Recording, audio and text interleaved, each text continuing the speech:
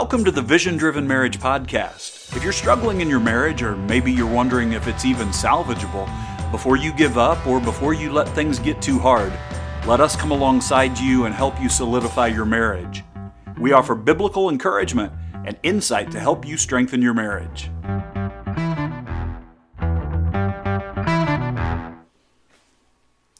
Hey guys, welcome to the Vision Driven Marriage Podcast.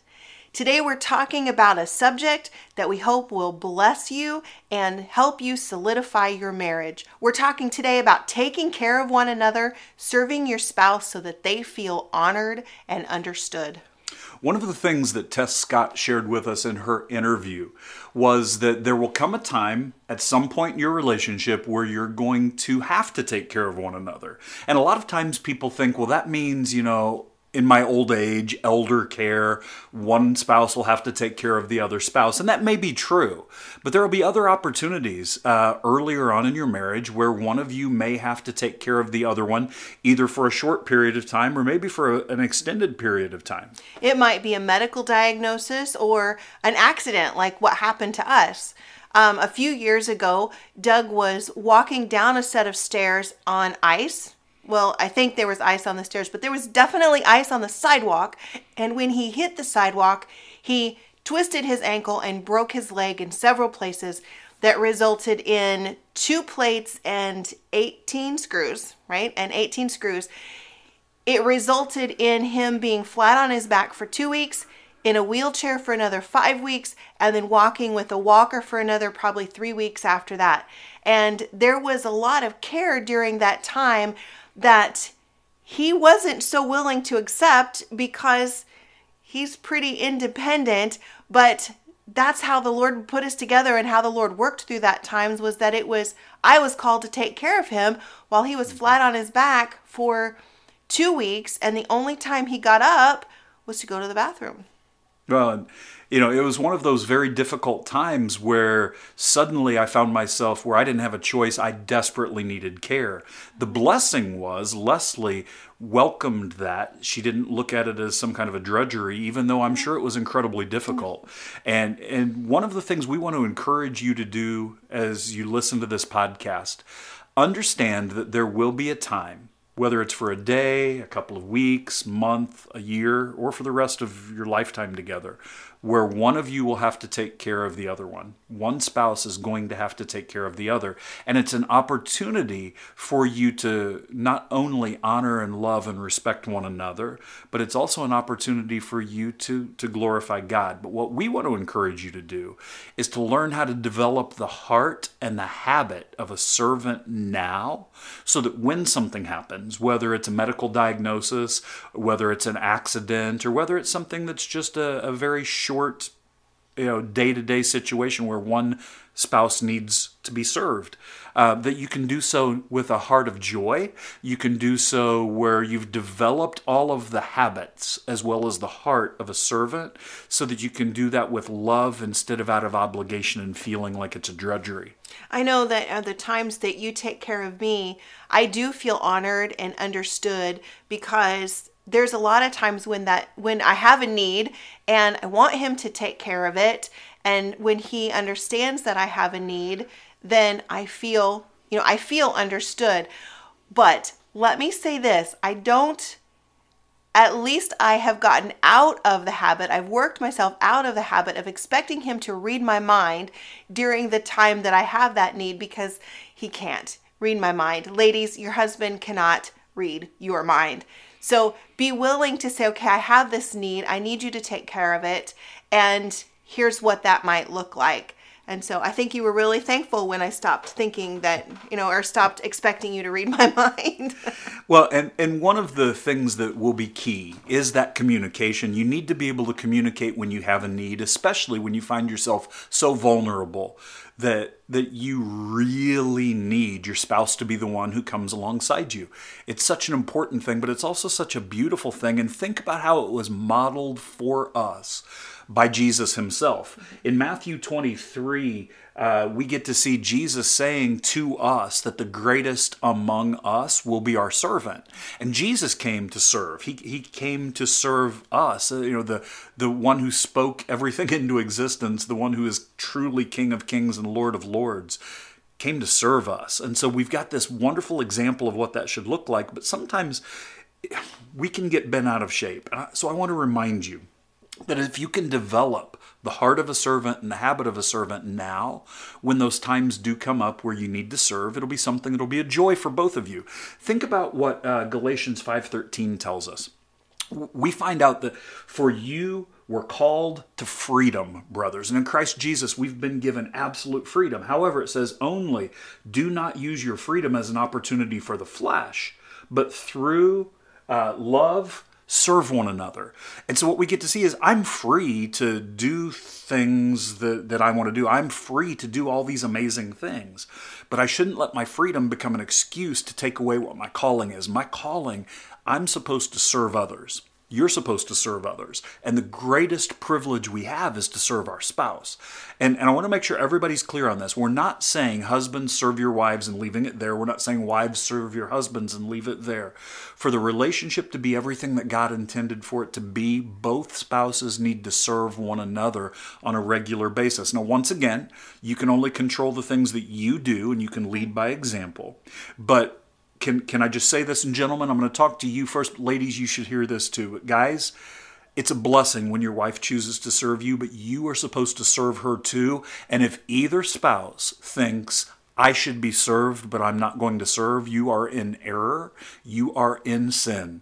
God intends us to serve each other, and it will bring glory to Him. Now, in case you're wondering, where do I get that? Colossians 3:12. Says, put on then, God's chosen ones, holy and beloved, compassionate hearts, kindness, humility, meekness, and patience. And if we can take those attributes into the way that we get to serve our spouse, if we can serve with humility and with patience and with kindness and with meekness, we will see God glorified, but we'll also see the love relationship that God has blessed you with strengthened in a way that you might not otherwise see.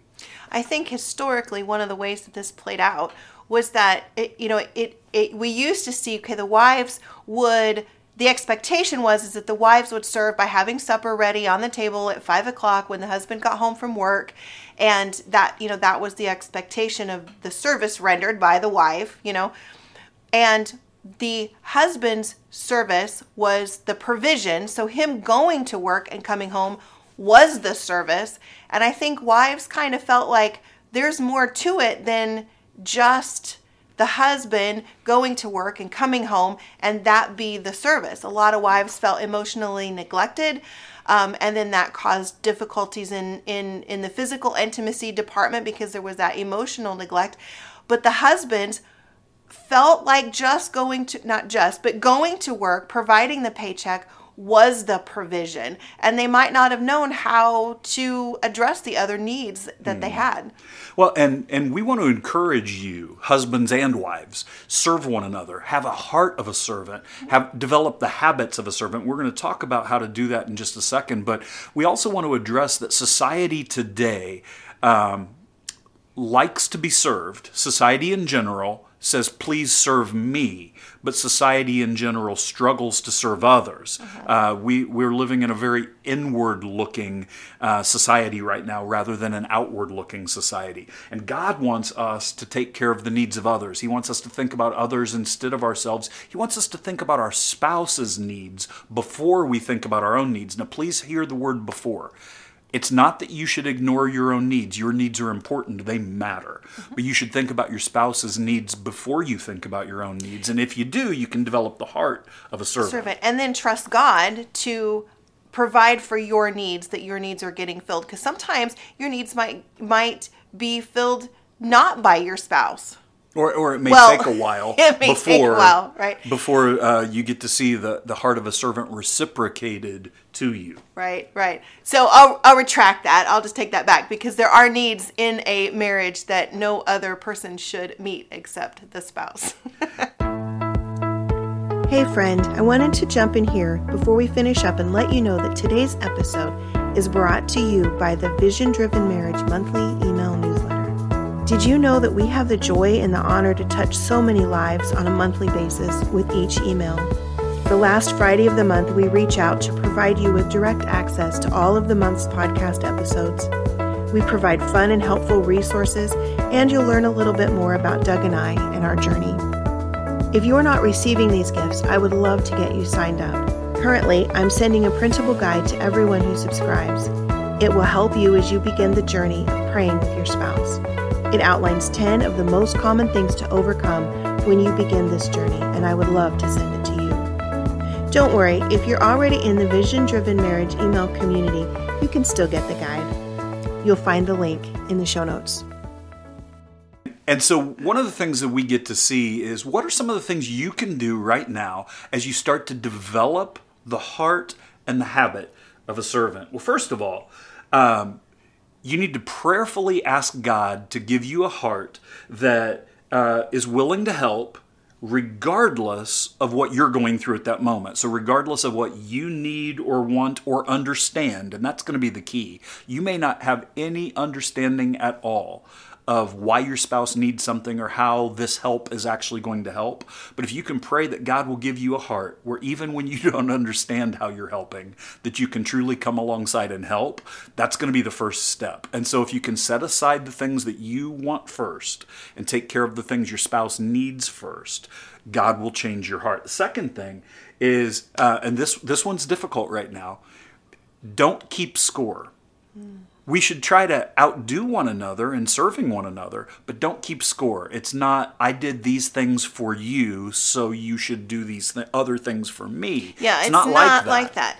A covenant marriage, that's a contractual marriage, right? But a covenant marriage looks like I'm going to do the right thing in this relationship because it's the right thing to do, and the Lord is going to honor that, as opposed to working in that relationship, I'm going to do XYZ because you're doing XYZ, or I'm not going to do XYZ because you're not doing XYZ.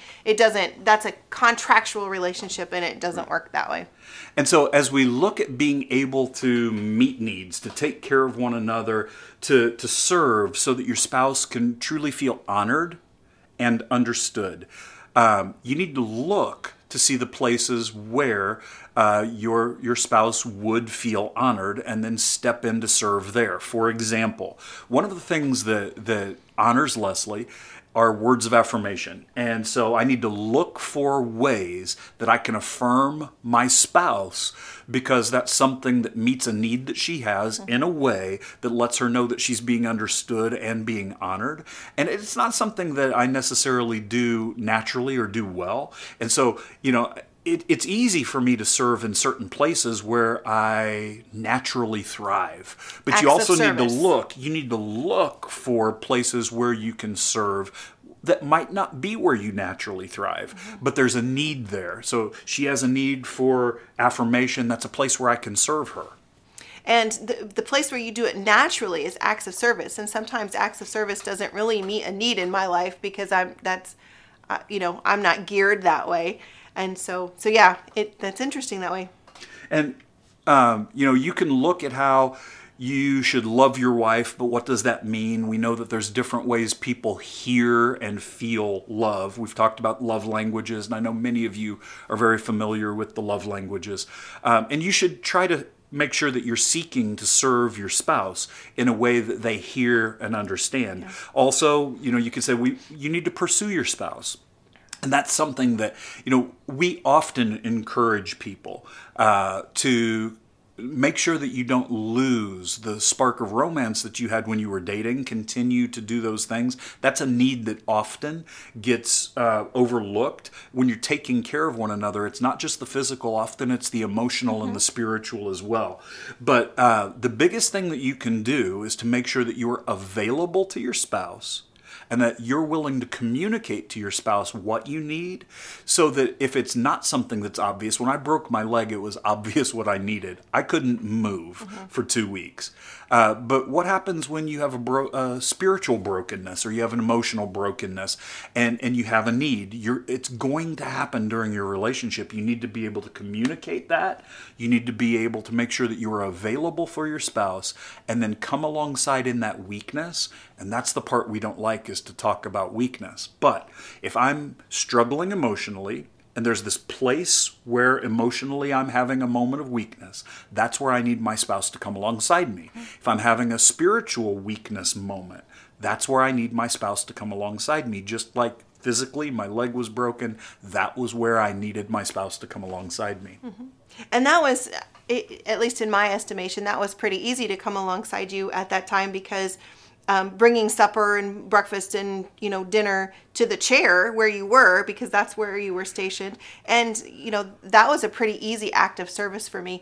Sitting down and spending time with you during that time, we watched how many reruns of NCIS that during that 2 week. I think we had this huge binge of NCIS because we wanted to spend time together, but that was all he could do because he couldn't get out of that chair. And so, and I know, here's an example of you coming alongside of me when I had a really emotional need. I suffered a rejection. It was actually a change of plans, but it felt like a rejection to me some time back. But during that time, it because it was such a deep wound, it was really hard for about 3 days. Like, I just wanted to just sit and kind of cry about it, But you came alongside of me. I got a hug. I got the reassurance because of your words of affirmation that I was still desirable to be with. Like, you still wanted to be with me as a friend, because that was the rejection that I felt, was that I don't want to be with you as a friend. And you were able to speak into that and really, really calm some hurt in that situation. I was pleased. Physical pain's often easier to see. Yeah. So it's important, husbands and wives, it's really important for you to communicate when it's a non-visible wound. And, in the case with Leslie, when she was wounded because one of her friends, it felt like a rejection to her. When she was able to communicate that, then I was able to come alongside where, again, your spouse is a terrible mind reader. You need to communicate those things to your spouse so that they can be there for you. But here's the other thing that I would encourage all of you to do is, as you seek to serve one another. We know it's the right thing to do. We know Christ served. We know we've been called to serve. The greatest among you will be a servant. But one of the things for you to look at is this attitude. And when I look at Leslie and what she's going through, I'm willing to be uncomfortable so that she doesn't have to be.